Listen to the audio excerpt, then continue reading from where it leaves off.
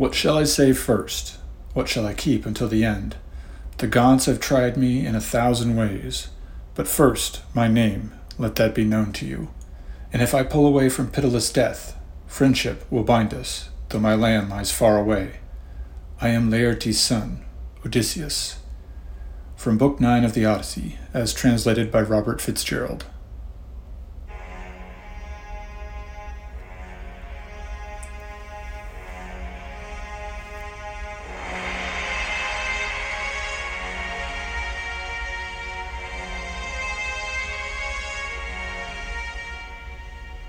Welcome to the Western Traditions Podcast. This is the first episode of the second series of this podcast. The first series covered the history of the ancient world, from the beginning of the universe until the rise of the Persian Empire. This second series will delve into the history of the ancient Greeks.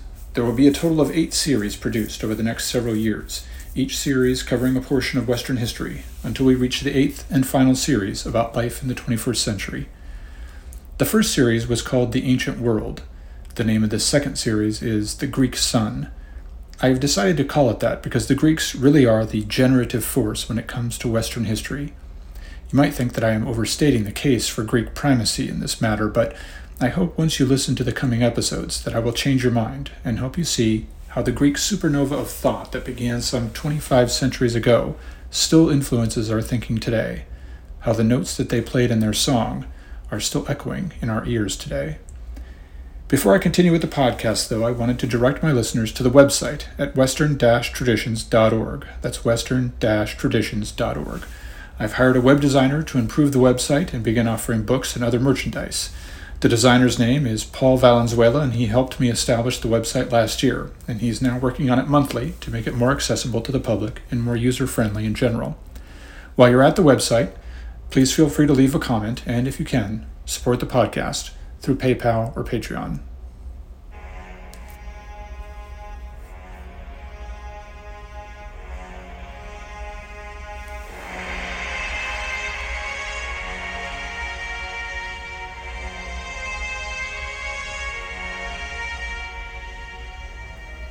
Now, I am a former school teacher, and I have a tendency to formulate my ideas like I am preparing curriculum. Indeed, after the podcast really got rolling and I was producing episodes consistently, I noticed an unconscious tendency on my part to write episodes that lasted somewhere in between 40 and 60 minutes, just as if I was lesson planning for school kids. Indeed, this whole idea for a podcast probably has its genesis in a curriculum that I prepared for homeschooling my own children many years ago.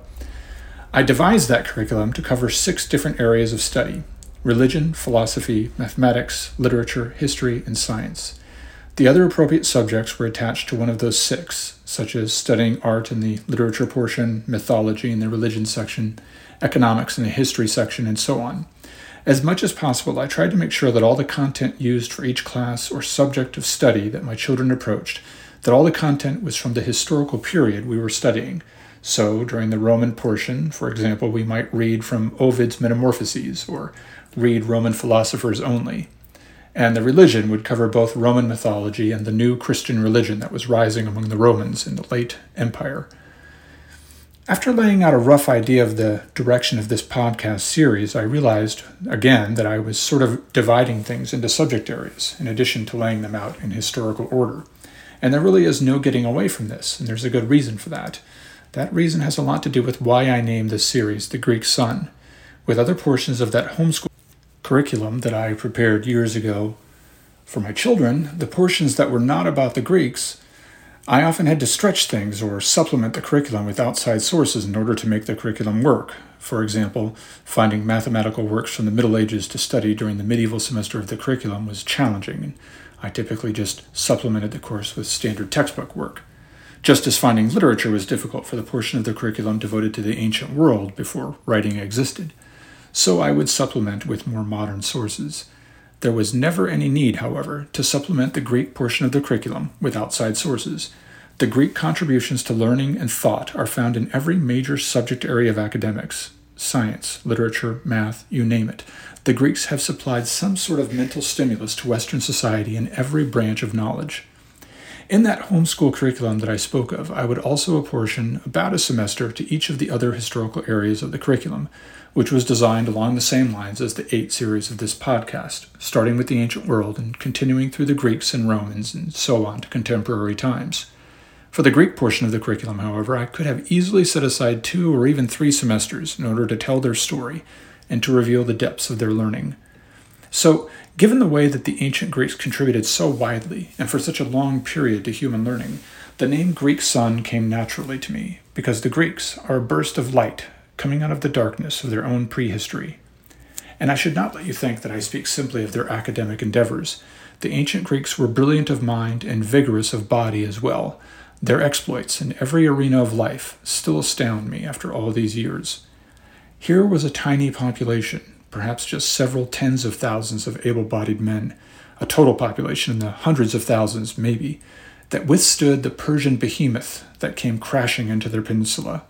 And meanwhile, in and around Athens and Sparta, amid a small city-sized collection of Greeks who still worked their own fields, dressed their own vines, and herded their own animals, in Athens and Thebes and Sparta and their environs, they produced minds like Socrates, Plato, and Aristotle in just a few generations. Can you think of a town near you, a small town that is thrusting such great minds out into the world at that rate? That in those same generations nurtured poets like Aeschylus, Sophocles, and Aristophanes, historians like Herodotus and Thucydides, mathematicians like Euclid, political and military greats such as Leonidas, Pericles, Miltiades, Xenophon, and Alexander. It boggles the mind to think of it. And all this from a backwoods of the world, not from the teeming metropolises of Mesopotamia or Egypt. We tend now to overestimate the contemporary greatness of ancient Greece when we think of those times, because we see the ruins of the Parthenon and attribute a splendor to ancient Greek life that simply wasn't there when compared to the Persian or the Egyptian world. In the times of which I speak right now, the numerous cities of Mesopotamia and Egypt were the centers of power, wealth, and civilization. There in those lands, people lived lives of sophistication, with access to the greatest works of art and the greatest libraries of the world. Even the Greeks knew this and spoke admiringly of the Persian world. Even those not under his power still called the Persian ruler the King of Kings, because they knew that he ruled over a vast land, an immense populace, and a wealthy culture that challenged their imaginations to conceive. The Greek world was, by comparison, small, insular, and fragmented into squabbling factions. Yet from out of this shallow, murky pool emerged great figure after great figure, warriors and thinkers, and often the thinkers and the warriors were one. Socrates, for instance, the great philosopher, fought valiantly in the Peloponnesian War. It is something to remember when you read the Platonic dialogues that you are not listening to the words of a gaggle of effete university professors, but rather these are men who have fought, who have drawn blood, who have conquered and been defeated and conquered again, but they are just as vigorous of mind as they are of body. Their wits are as sharp as their swords. And they were resilient. The Athenians abandoned their city rather than surrender to their enemy, watched the Persians burn their homes from a distance, and yet, in a few years, they were the ones on the march and throwing the Persians out of Greece. Okay, as you can see, I can get carried away talking about the Greeks. I hope that over the course of the next couple of years, perhaps, that I can make you as enthusiastic about Greek history as I am. They were a type of men and women, hardy and shrewd, wise and brave, a kind of people we do not meet anymore except in rare circumstances, and perhaps that is a good thing. I think that even just a handful of these people appearing today would have the energy and brilliance to take the world over without a fuss. They did not know how to rest. Both their minds and their bodies were ever on the move, ever inquiring and investigating and infiltrating. They could not be contained, and this ebullience would manifest itself completely and finally when Alexander the Great, in 334 BC, crossed over into Asia with a small army, quickly overthrew the Persian Empire, and unleashed an outpouring of Greek culture and blood into Asia and Africa.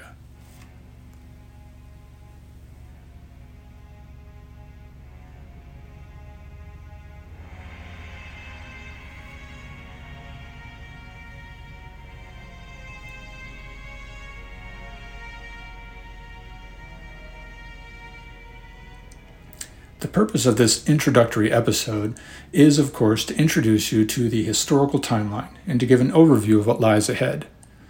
Let me do that now by explaining things in terms of curriculum, in terms of the 6 areas which I just mentioned. History is the backbone of this podcast, and most of the content is designed to hang from the skeletal frame of historical events.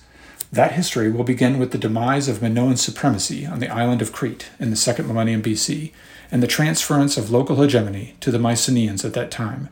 You may remember a brief introduction to this concept from the last series, from the episode on ancient Crete.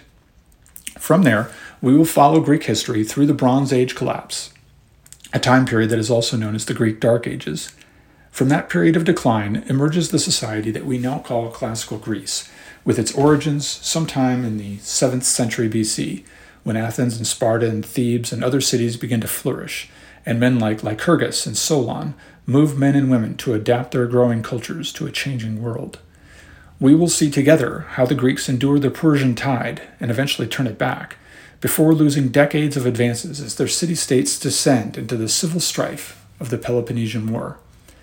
Then the Macedonians will take the lead and, led by Alexander, turn loose the suppressed vigor and brilliance of this great people upon the world. There follows a long period of Greek dominance over the ancient Near East that is only brought to an end when the Romans come and bring peace, with the sword, to the endless infighting of the Greeks. Our narrative will end there, but not before I relate how the Greek mind would continue to dominate Western culture, even through the Roman and medieval periods of our history, and how the Greek imprint continues even in our own day, here in the 21st century. Religion also plays a crucial role in our discussion of ancient Greek culture. Many of us remember an introduction, anyway, to Greek mythology when we were in school. You might remember some of the names of the pantheon of gods, that there were more or less 12 major gods, that Zeus was the high god over them all. Perhaps you even remember other names of gods and the domains over which they ruled, such as Poseidon being lord of the sea and Demeter, goddess of the harvest. Or you recall that Zeus had to kill his father Kronos to free his swallowed brothers and sisters and become king of the gods himself. The Greek mythology episodes will flesh out these memories for you and reveal even more details about not just what the Greeks may have believed about their gods, but what their beliefs looked like, how they practiced their religious beliefs. Understanding Greek spirituality will prepare us also for many future series in this podcast. Many, perhaps most, may be unaware of how Greek thought impacted and continued to impact Christian thought in the post-pagan era. The books of the New Testament are written in Greek, and the greatest minds of the early church were largely Greek. It was centuries before the Western Church turned to Latin as its liturgical language, and Greek continues to be the language of the Church in the Orthodox world. Throughout the Middle Ages, Christian thinkers would grapple with the Greek legacy, embracing some aspects of Greek thought and rejecting others. The Catholic Church would eventually even submit its theology to Aristotle in the Middle Ages, thanks to St. Thomas Aquinas.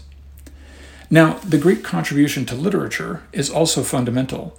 The works of Homer remain standard reading material for students in the West.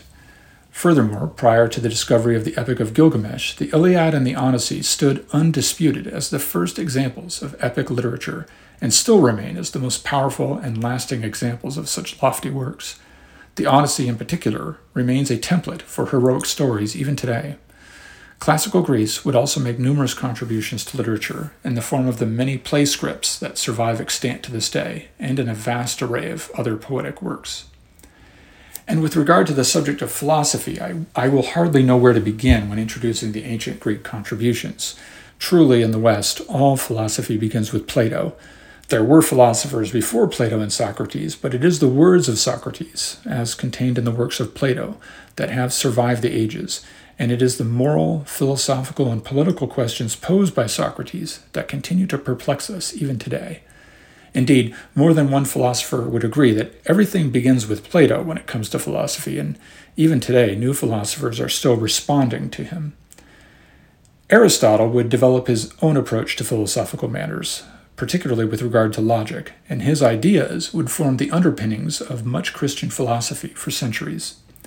Aristotle, furthermore, provides a bridge to science for us. In fact, Aristotle himself contributes significantly to learning in at least 5 of the 6 areas of which I have spoken. His work in logic and ethics are fundamental in philosophy. He wrote on the soul and metaphysics, and his thought became an integral part of the Catholic approach to religion in the Middle Ages. He also wrote on the history of political matters in two works, one named Politics and the other about the Athenian constitution. And college students today are still often required to read his book on rhetoric, and he also wrote on poetics as well. Probably Aristotle, or whoever wrote down his lectures anyway, wrote many other works, but much has not survived the ages.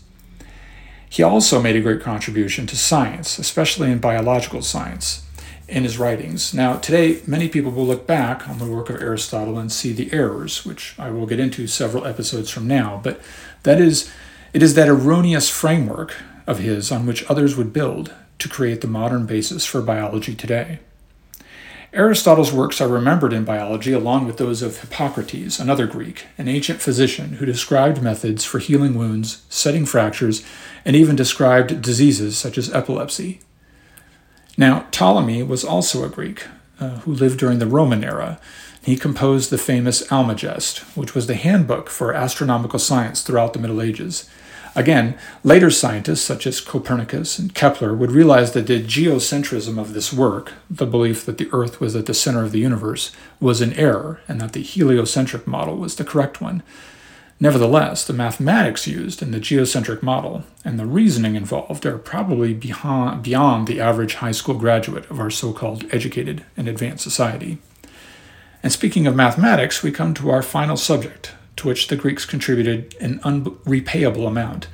Sometime around the 4th or 5th century BC, Euclid compiled his mathematical theorems and postulates into a book now famous for being the oldest example of a math text. It was called the Elements, or the Elements of Euclid.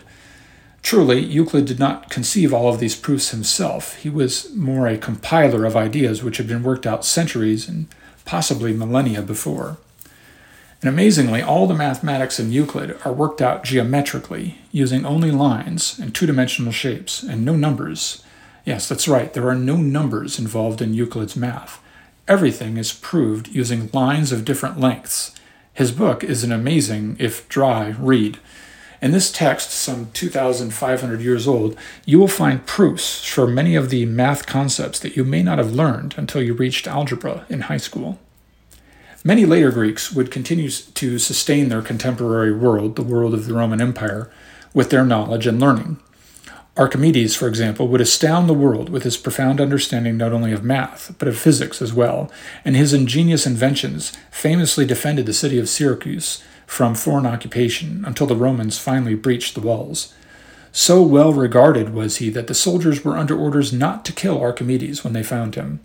However, Archimedes enraged his captors when he refused to pay any attention to their demands until he solved a particular math problem which he was working on during the siege.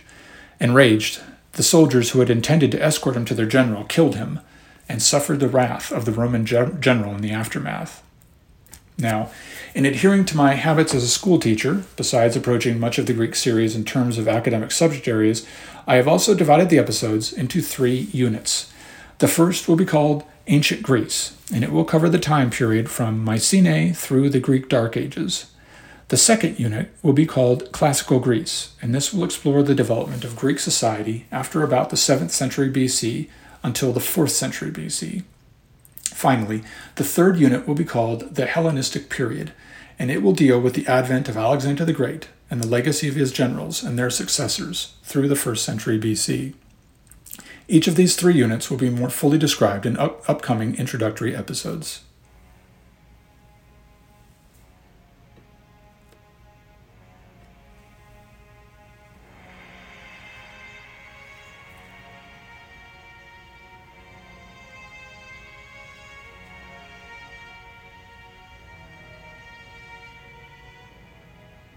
It would be a mistake to think that the Greek influence was wrapped up when the Romans took over the eastern Mediterranean, conquered the lands once ruled by the Greek monarchs in the last centuries before the birth of Christ.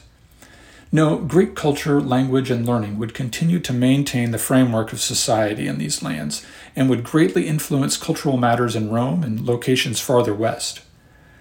Greek would remain as the common language in the Eastern Roman lands for the duration of the Roman Empire.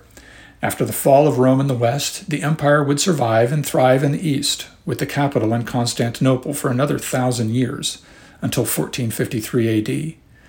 Latin would remain the court language of that Eastern Empire until about the 7th century AD. But after that, Greek became used in official matters so that, once again, centuries after apparent subjugation to Roman dominance, Greek culture had once more risen to the top. In the East and in many places in the West, such as Sicily and southern Italy, Greek had been the liturgical or church language since the very beginning of Christianity, and Greek had remained the common language in those areas because they were actually settled by Greeks during the classical era. That is a surprise to many people who have not deepened their understanding of Western history yet, that prior to the Middle Ages it was Greek and not Latin or Italian that was spoken in these places that we now think of as parts of Italy. But all of that is centuries down the road, and some of it is even beyond the scope of this series, which will focus only on the time period from Mycenae until about the 1st century BC. Still, I hope this shows how influential Greek culture is, even still in our day. We have a long and fantastic journey ahead of us. I am not sure at this point how long it will take to get through the Greek series, even working at an increased pace. I started this journey in early 2021 on the series that I thought would require the least amount of time, and I only just finished it in June of 2022. I suspect that the Greek series will take more than 2 years. During that time, though, we will get to meet some of the greatest men and women who have ever lived, and the marvelous deeds that they wrought, and the incredible ideas that they brought into the world. The next episode in this series will introduce the first unit of episodes about ancient Greece. Until then, I thank you for listening to the Western Traditions Podcast.